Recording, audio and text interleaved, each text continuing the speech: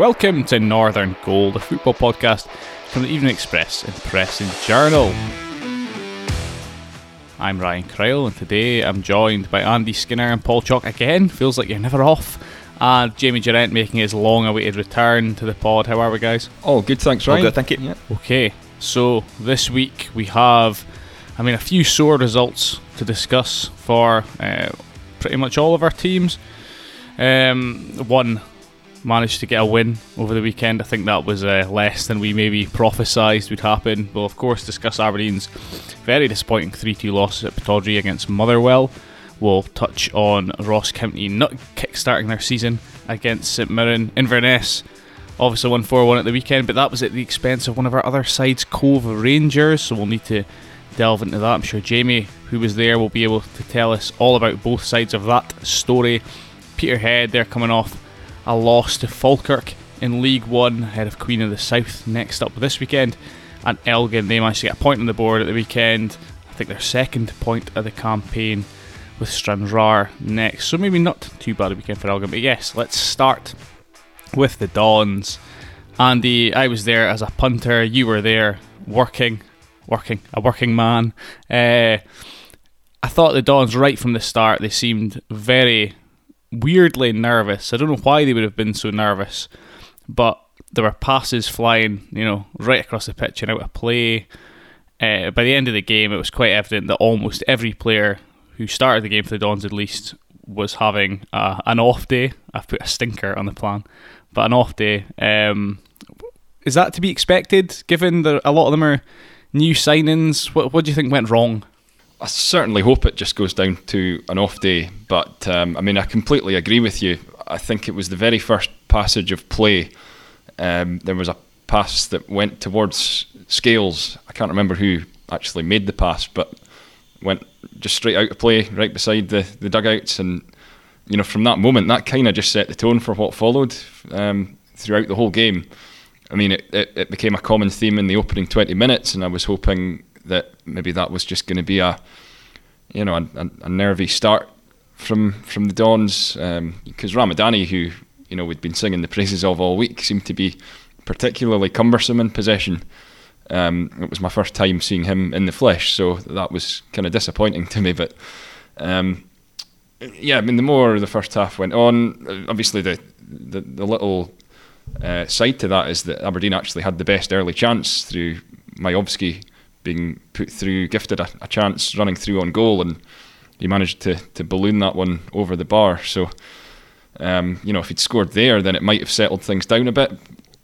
The fact was Motherwell did score, and they deserved to at the time.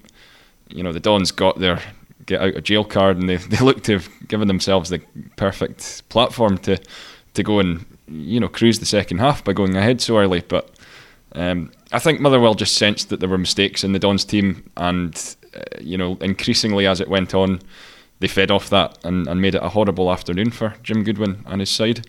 I think the thing that maybe frustrated me the most was that every single one of Motherwell's goals from an Aberdeen perspective was kind of like comedy capers, whereas Aberdeen, they went 1-0 down. Obviously there was about 25 ricochets in the build up to that Motherwell goal, but then the Dons equaliser was obviously a brilliant ball from Liam Scales on the left. He was at left back from the start of the game. He'd maybe not done as he would have hoped in shutting down the cross for the Motherwell opener, but then he puts in a brilliant ball, and it's a fantastic header from Majowski, which was, to me, was like probably, that Majowski header was probably one of two positives I could take from the game, and Shayden Morris getting his debut and looking reasonably lively at times being the other one. But yeah, like the back line, I think that's the worst Anthony Stewart's played so far, the new captain. I thought he made a few sort of little unforced errors in possession. I was getting very nervous when he was like repeatedly stepping by Motherwell players as they were trying to press him. I thought that was like, on a day like this, why are you taking those risks? As you said, Ramadani, quite untidy with the ball. But yeah, across the board, there were very few people you could probably give pass marks to. One of the things I wanted to ask you about was Jack McKenzie came on at left back later in the game. Now, if he was fit enough to come on later in the game, maybe there was an argument that if needs must, he could have started the game, and that would have allowed Liam Scales to play in his favoured left centre-back position and allowed Ross McCrory to be back in his favourite position of central midfield. I presume that's what we expect to see from the start against St Johnstone, because it's obviously been a big talking point, this whole rejigging the team on the left side of because of the left side defence, there are gaps there for games. Yeah, and fundamentally it is one injury to Hayden Coulson that has prompted the full reshuffle. Obviously the circumstances were different on the opening day against Celtic because it was Scales who was unavailable to play against his parent club, and that's clearly a situation that's going to be revisited on an ongoing basis when Aberdeen play Celtic. But when it comes to having everyone available bar one player, it did seem a bit surprising that Scales and Stewart as a partnership wasn't what was started with, because for a long time it seemed like that's what prioritised. Because for a long time it seemed like Jim Goodwin's been intent on really allowing that partnership to blossom. I suppose the one counter to that would be just how well Ramadani and Clarkson had done in the St Mirren game together. Maybe there was an emphasis on ensuring that the two of them remained a partnership in midfield, and as a result, Ross McCrory was perhaps sacrificed from that midfield position in order to make way for it. But I suppose it's maybe, as you alluded to in the first point, little signs that, just with the sheer number of changes that have been made, Jim Goodwin is still, learning bits and pieces about how he's going to not just set out the team, but also adapt to changes that are forced upon him. And there was more injury disruption during the game as well, with Matty Kennedy going off quite early, and obviously Clarkson came off in the second half as well. So it's not been plain sailing from a personnel point of view, but I would imagine in the weeks to come we'll get a little bit more consistency, and it wouldn't surprise me to see Stewart and Scales kind of take command of those centre-half positions, because I think that's what we all expected. Perhaps it was just an added reshuffle that Jim Goodwin thought was necessary for this game, but a reshuffle too far perhaps. Yeah, I was just going to say, I mean, Andy made the point there as well, obviously, about the number of changes that have been made, and while things have kind of clicked in certain games, like I would say obviously the Wraith Rovers game in the Cup, and then obviously the St Mirren game the week before, you're still not going to get a fluidity of a team that's played together for a long time. It's not as if Jim Goodwin's made only 2 or 3 signings, which it would be easier to integrate them into the squad. He's essentially brought in an entirely new starting 11, and I mean most of them are starting as well. So it's going to take time to generate an understanding, and when you haven't got that, like in front of goal, that's manifested by teams missing chances or not creating them, and in defence, it's manifested in teams conceding goals. And you've kind of seen a little bit of both so far. And so it's too early to make any kind of judgments or anything like that, but it's something that's going to need time to and kind of work on the training ground to kind of iron itself out. Yeah, I just think on that the best approach for Jim Goodwin for me is to, as much as possible, as Andy said, have Scales and Stewart together in central defence, have McCrory in midfield with Ramadani, because even McCrory, I mean, I felt in central defence he looked shaky, and then even when he got moved into central midfield in the second half, I thought he was worse than he would normally be in central midfield, by virtue of the fact he played most of the game at centre half, and he was then having to adapt. But yes, as I said, Miovski his goal, impressive. Hopefully he can keep it up, because he is looking at this point like he's going to score a hatload of goals for the Dons this season, and we should find out later today what the prognosis is on Matty Kennedy and Clarkson, because I don't think Clarkson's injury looked particularly good when he went off. It was following a shot, wasn't it, Andy? Yeah. I think he had a strike at goal similar to the one he'd maybe had against St Mirren, but afterwards it looked like he was holding his hamstring. Yeah. So yeah, I don't know if he's hopefully he's just pulled something quite minimally there as opposed to anything more serious. But yes, let's move on and hope the Dons can put that blip, if it is a blip, behind them against St Johnstone this weekend, and we'll discuss Ross County next. Right, Chalky, in a change of for our usual running order, I suppose you were at Ross County's game this weekend against St Mirren. This was the one following two really difficult opening clashes against Celtic and Hearts, two teams that were in the top three last season. This was the one we were kind of expecting, having seen St Mirren play really badly with 10 men against Aberdeen at Pittodrie the week before. We all thought this was impressive. Ross County's a chance to kick-start their season. It didn't happen. I mean, similar to Aberdeen, was it just the case that the inconsistency you might expect from a rebuilt Ross County over the summer just came in the wrong game against the team that we were all expecting them to get 3 points against?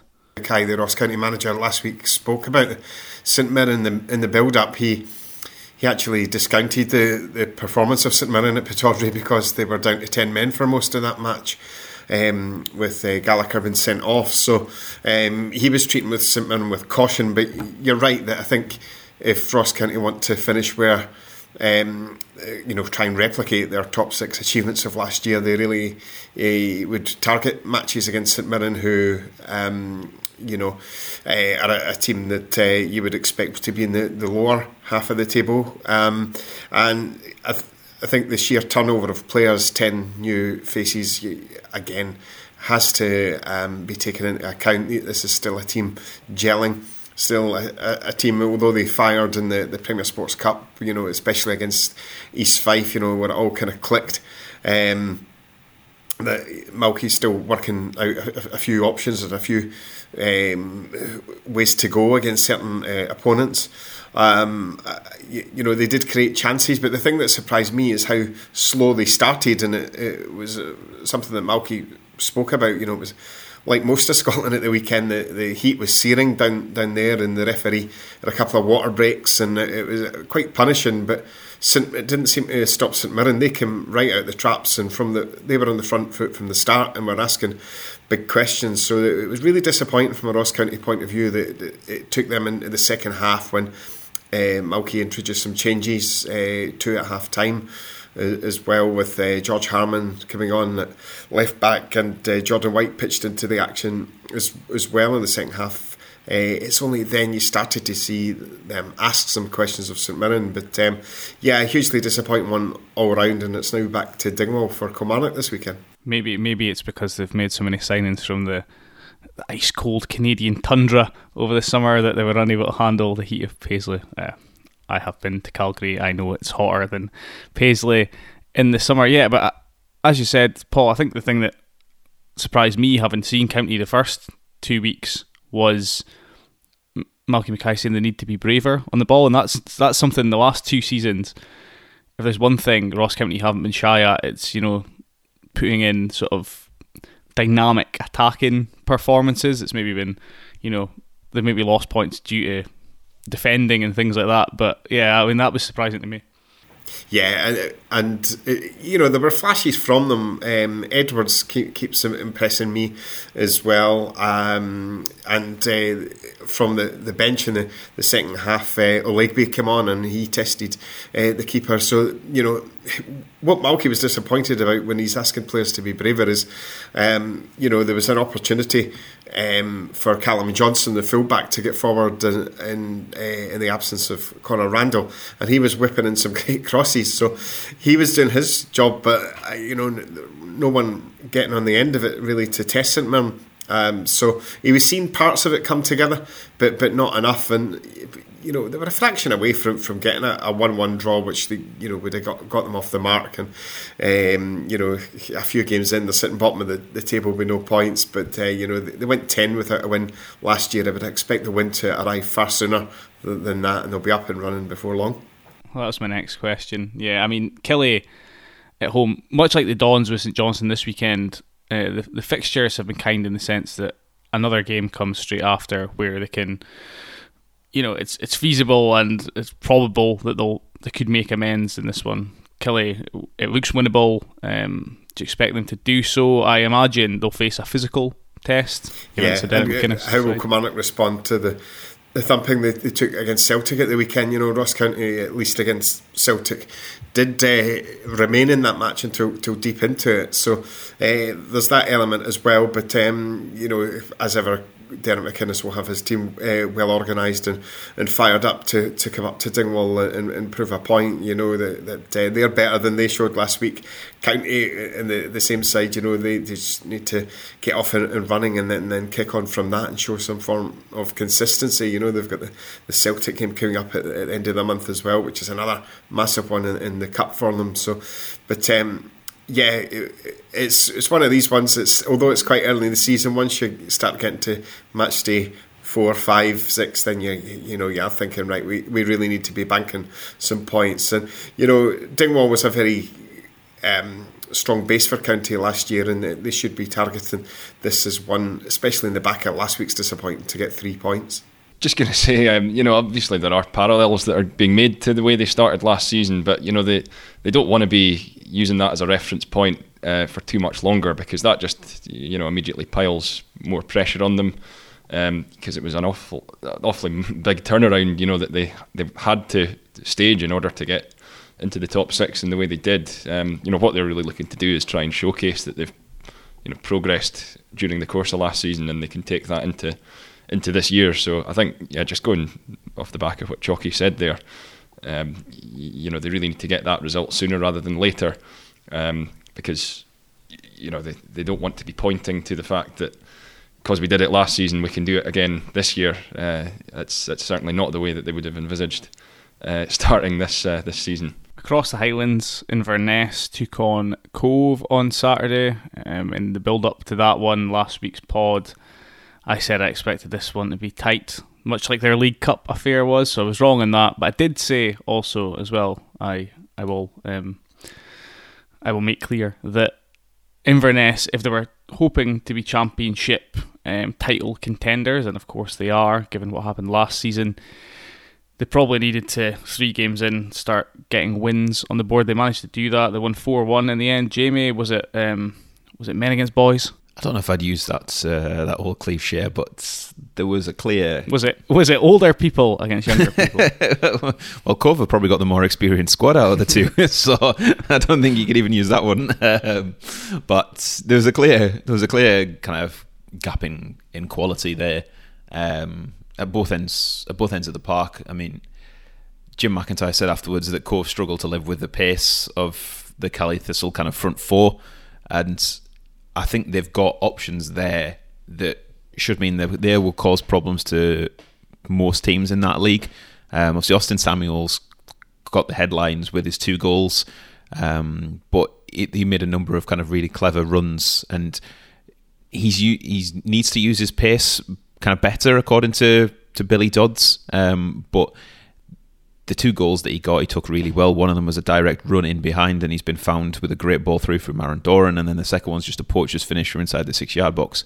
But as well as him, you've got Daniel Mackay out wide, who he seems to be kind of back in a place where he knows he's loved, and kind of they know how to get the best out of him. And he's a very dynamic player. They shifted Aaron Doran into a more central role, and while he's not got the kind of the pace that he maybe once had, his ability on the ball hasn't diminished. So he's maybe got a little bit more time than he used to. And then you've got Billy Mackay, who you put the ball in the box, inevitably you'll find the target. And to still fit into that, you've got Nathan Shaw, who came off the bench and scored his first goal for the club. You've got George Oakley, who's back at the club for a second spell.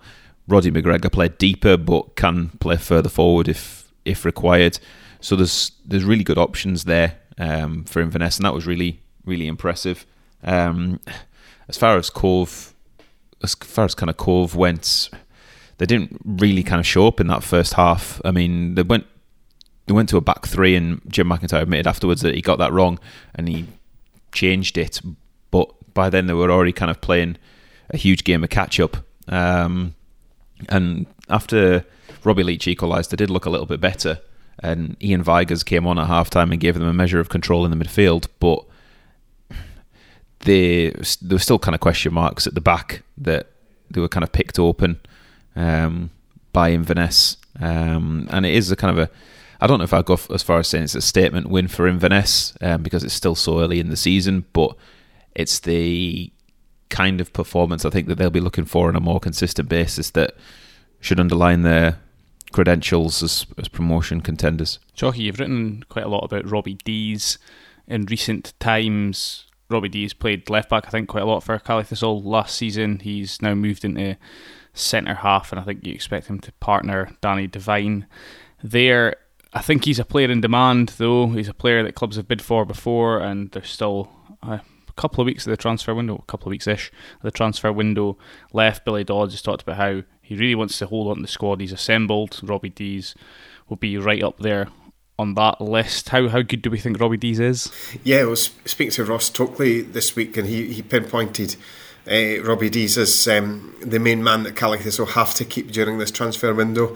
St Johnstone's reported bid was around 150,000 at the start of the year, that was knocked back by the Caley Thistle board because for the reason is they felt he was That's crucial. more than the Dons played for Yilbur Ramadani, by the way.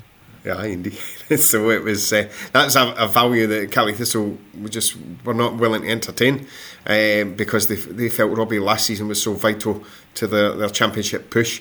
The same applies this season. The good news for Caley Thistle fans, from what Billy Dodds was saying last week, is there hasn't been any bids for Robbie or any of his players at this stage. But as we know, it's the second half of August where the transfer window really kind of kicks in. The bids will come in, and it's really going to be a test for the Inverness board should it happen for them to hang on to him, because having that pairing or the experience of Devine, I mean, alongside Dees, Devine I think is 28, 29, Dees is only 22, but he plays with a lot more authority than his age suggests, so I think that would be a really strong pairing in the championship. And then they have a lot of options along the back. David Carson was out last week, but he should hopefully be back this weekend at right back. You've got Wallace Duffy. There are options right along on the back line that Billy Dodds will be happy about. But I think keeping Robbie Dees is central to their bid this season. Jamie, Cove have made additions. They made two in the build-up to the game at Inverness. Kieran Dunn. They've brought in Charlie Gilmore, who has come from St Johnstone. Any initial thoughts on those two? Did they feature? Well, Charlie Gilmore only came in on kind of Tuesday this week. So, did he? I thought they made two on Saturday. Got off my head. No, the other one that kind of came in just before the Morton game the week before was Louis Longstaff, and Kieran Dunn was he'd signed on the Thursday, but his international clearance only came through very late on the Friday night, so he was cleared to play. And then Charlie Gilmore came in this week. I've not seen too much of Gilmore. I think there's maybe the odd game I think I was at last season when Alloa were playing Peterhead and Cove where he was there. But I spoke to him on Wednesday, and I think he'd been a little bit frustrated with how things had gone at St Johnstone, because he came in and played initially on a short-term deal and then signed a 2-year contract, but hasn't really featured for the kind of the first team. So he had that loan at Alloa, but he's kind of just desperate to kind of go out and play somewhere. And this is somebody who's got a pedigree of kind of being at Arsenal for kind of 14 years, ever since he was 6 years old. So he's got a good pedigree. He's played with some really good players. It's just about him now finding a home for himself and the level that he thinks he can play at. In terms of Kieran Dunn, I was really impressed when I spoke to him on Monday. He's a very kind of down-to-earth, engaging guy. He's another one that's not played as much football as he would have liked. He broke through as a teenager at Falkirk, was given his chance by Paul Hartley when he was in charge there, and he'd done enough by the age of 18 to attract the interest of Sunderland. But when he went down there, he was only kind of used in the under 21s squad. At Sunderland, he made the odd bench in the cups, but he'd never featured for the first team. So for him, it's a case of needing game time. And Jim McIntyre had been keen to add wide players, and he's done that with Louis Longstaff, who was obviously a bit at Queen's Park last season, and Kieran Dunn, who he played left wing back and left back on Saturday against Inverness out of necessity because Evan Towler was out ill. But he sees himself as someone who should be playing further forward, and I think Jim McIntyre does as well, because he's a very strong left-footed player. He's got good dribbling ability and good pace.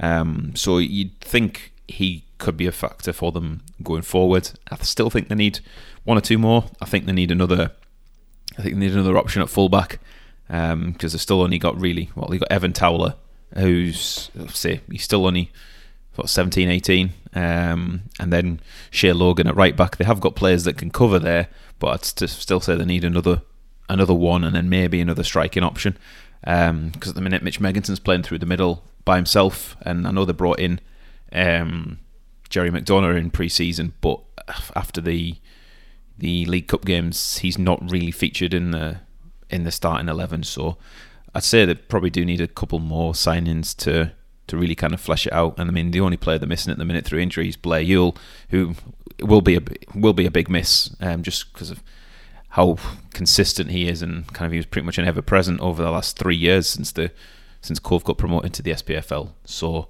I think if there's a couple more bodies in, and once Blair Ewell comes back, I think you'll start to maybe see a little bit more of what Cove want to be this season.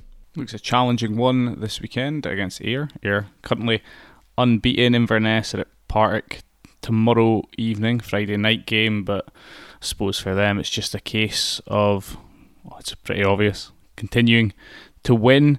Right, let's move on though. Next up we'll discuss Peterhead and Elgin's recent fortunes.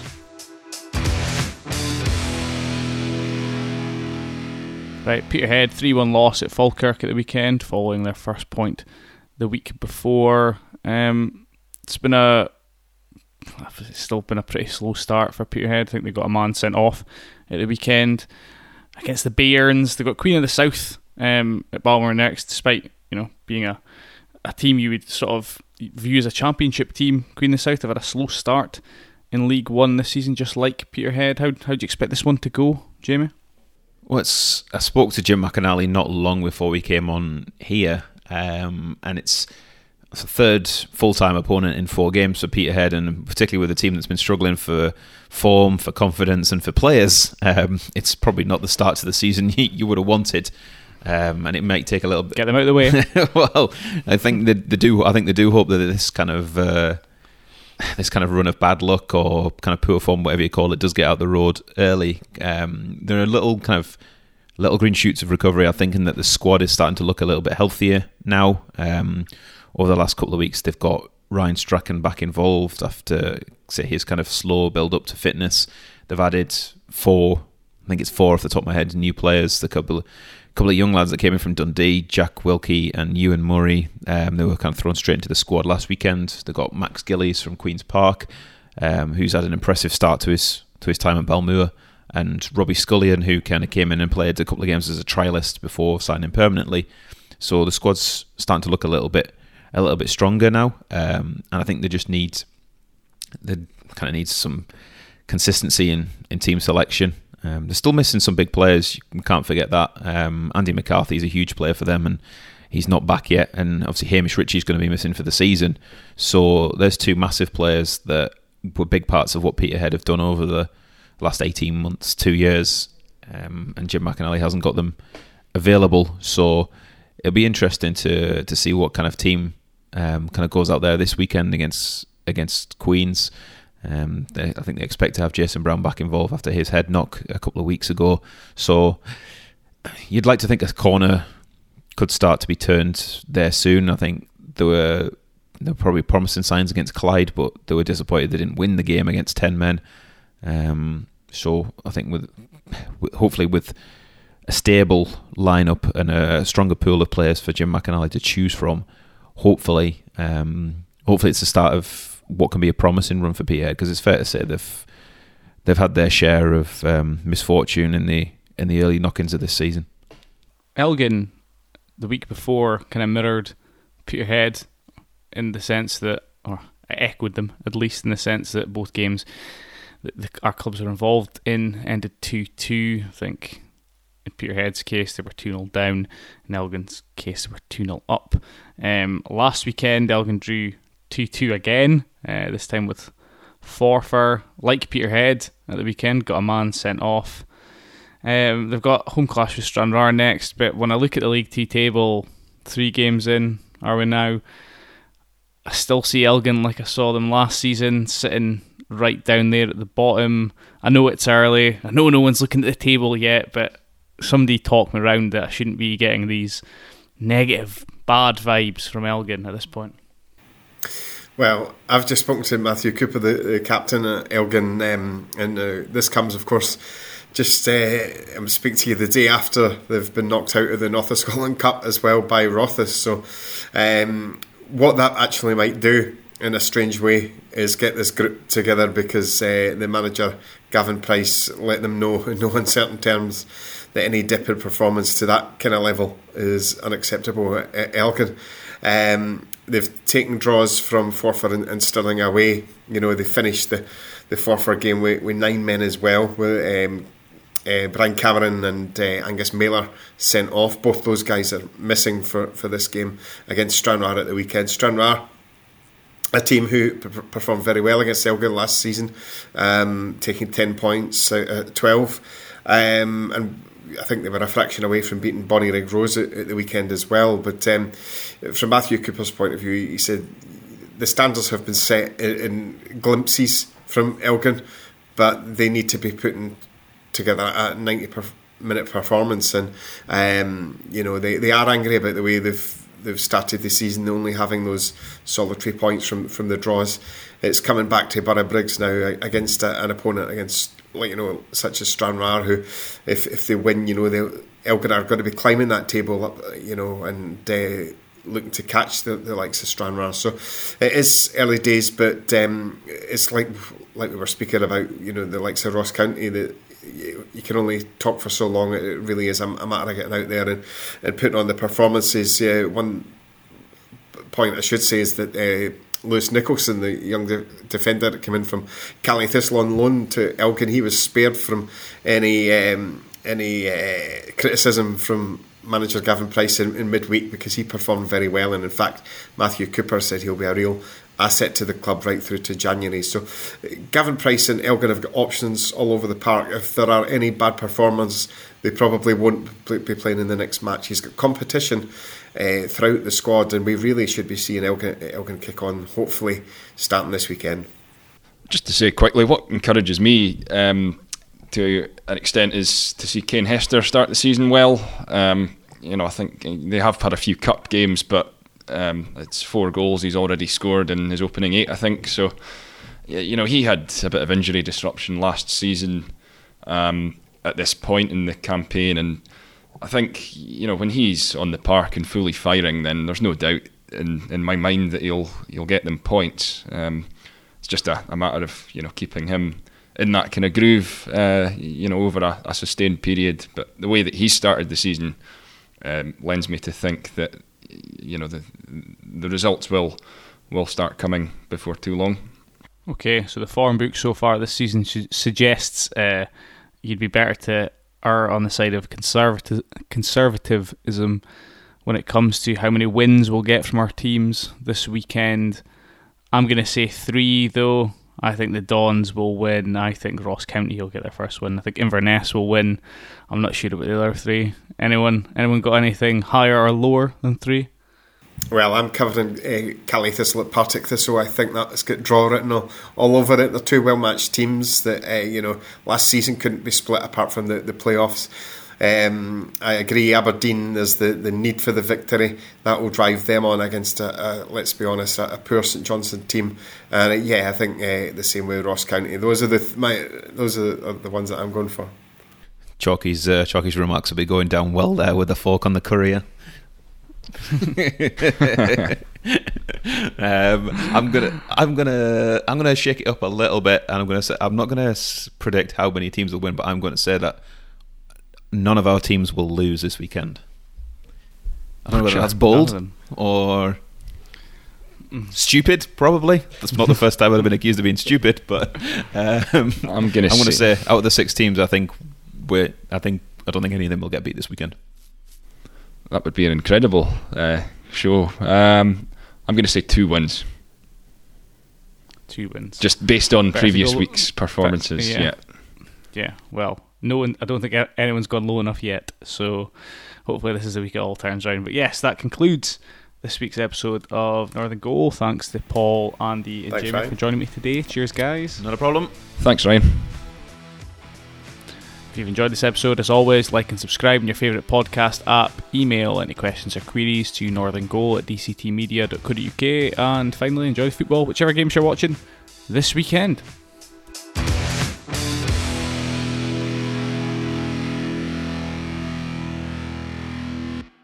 Hope you loved the episode, and if you did, we'd be grateful if you could leave us a review or rating on Apple Podcasts or wherever you get your podcasts. And don't forget to pick up your copies of the Press and Journal and Evening Express every day for the best football writing and analysis in the North.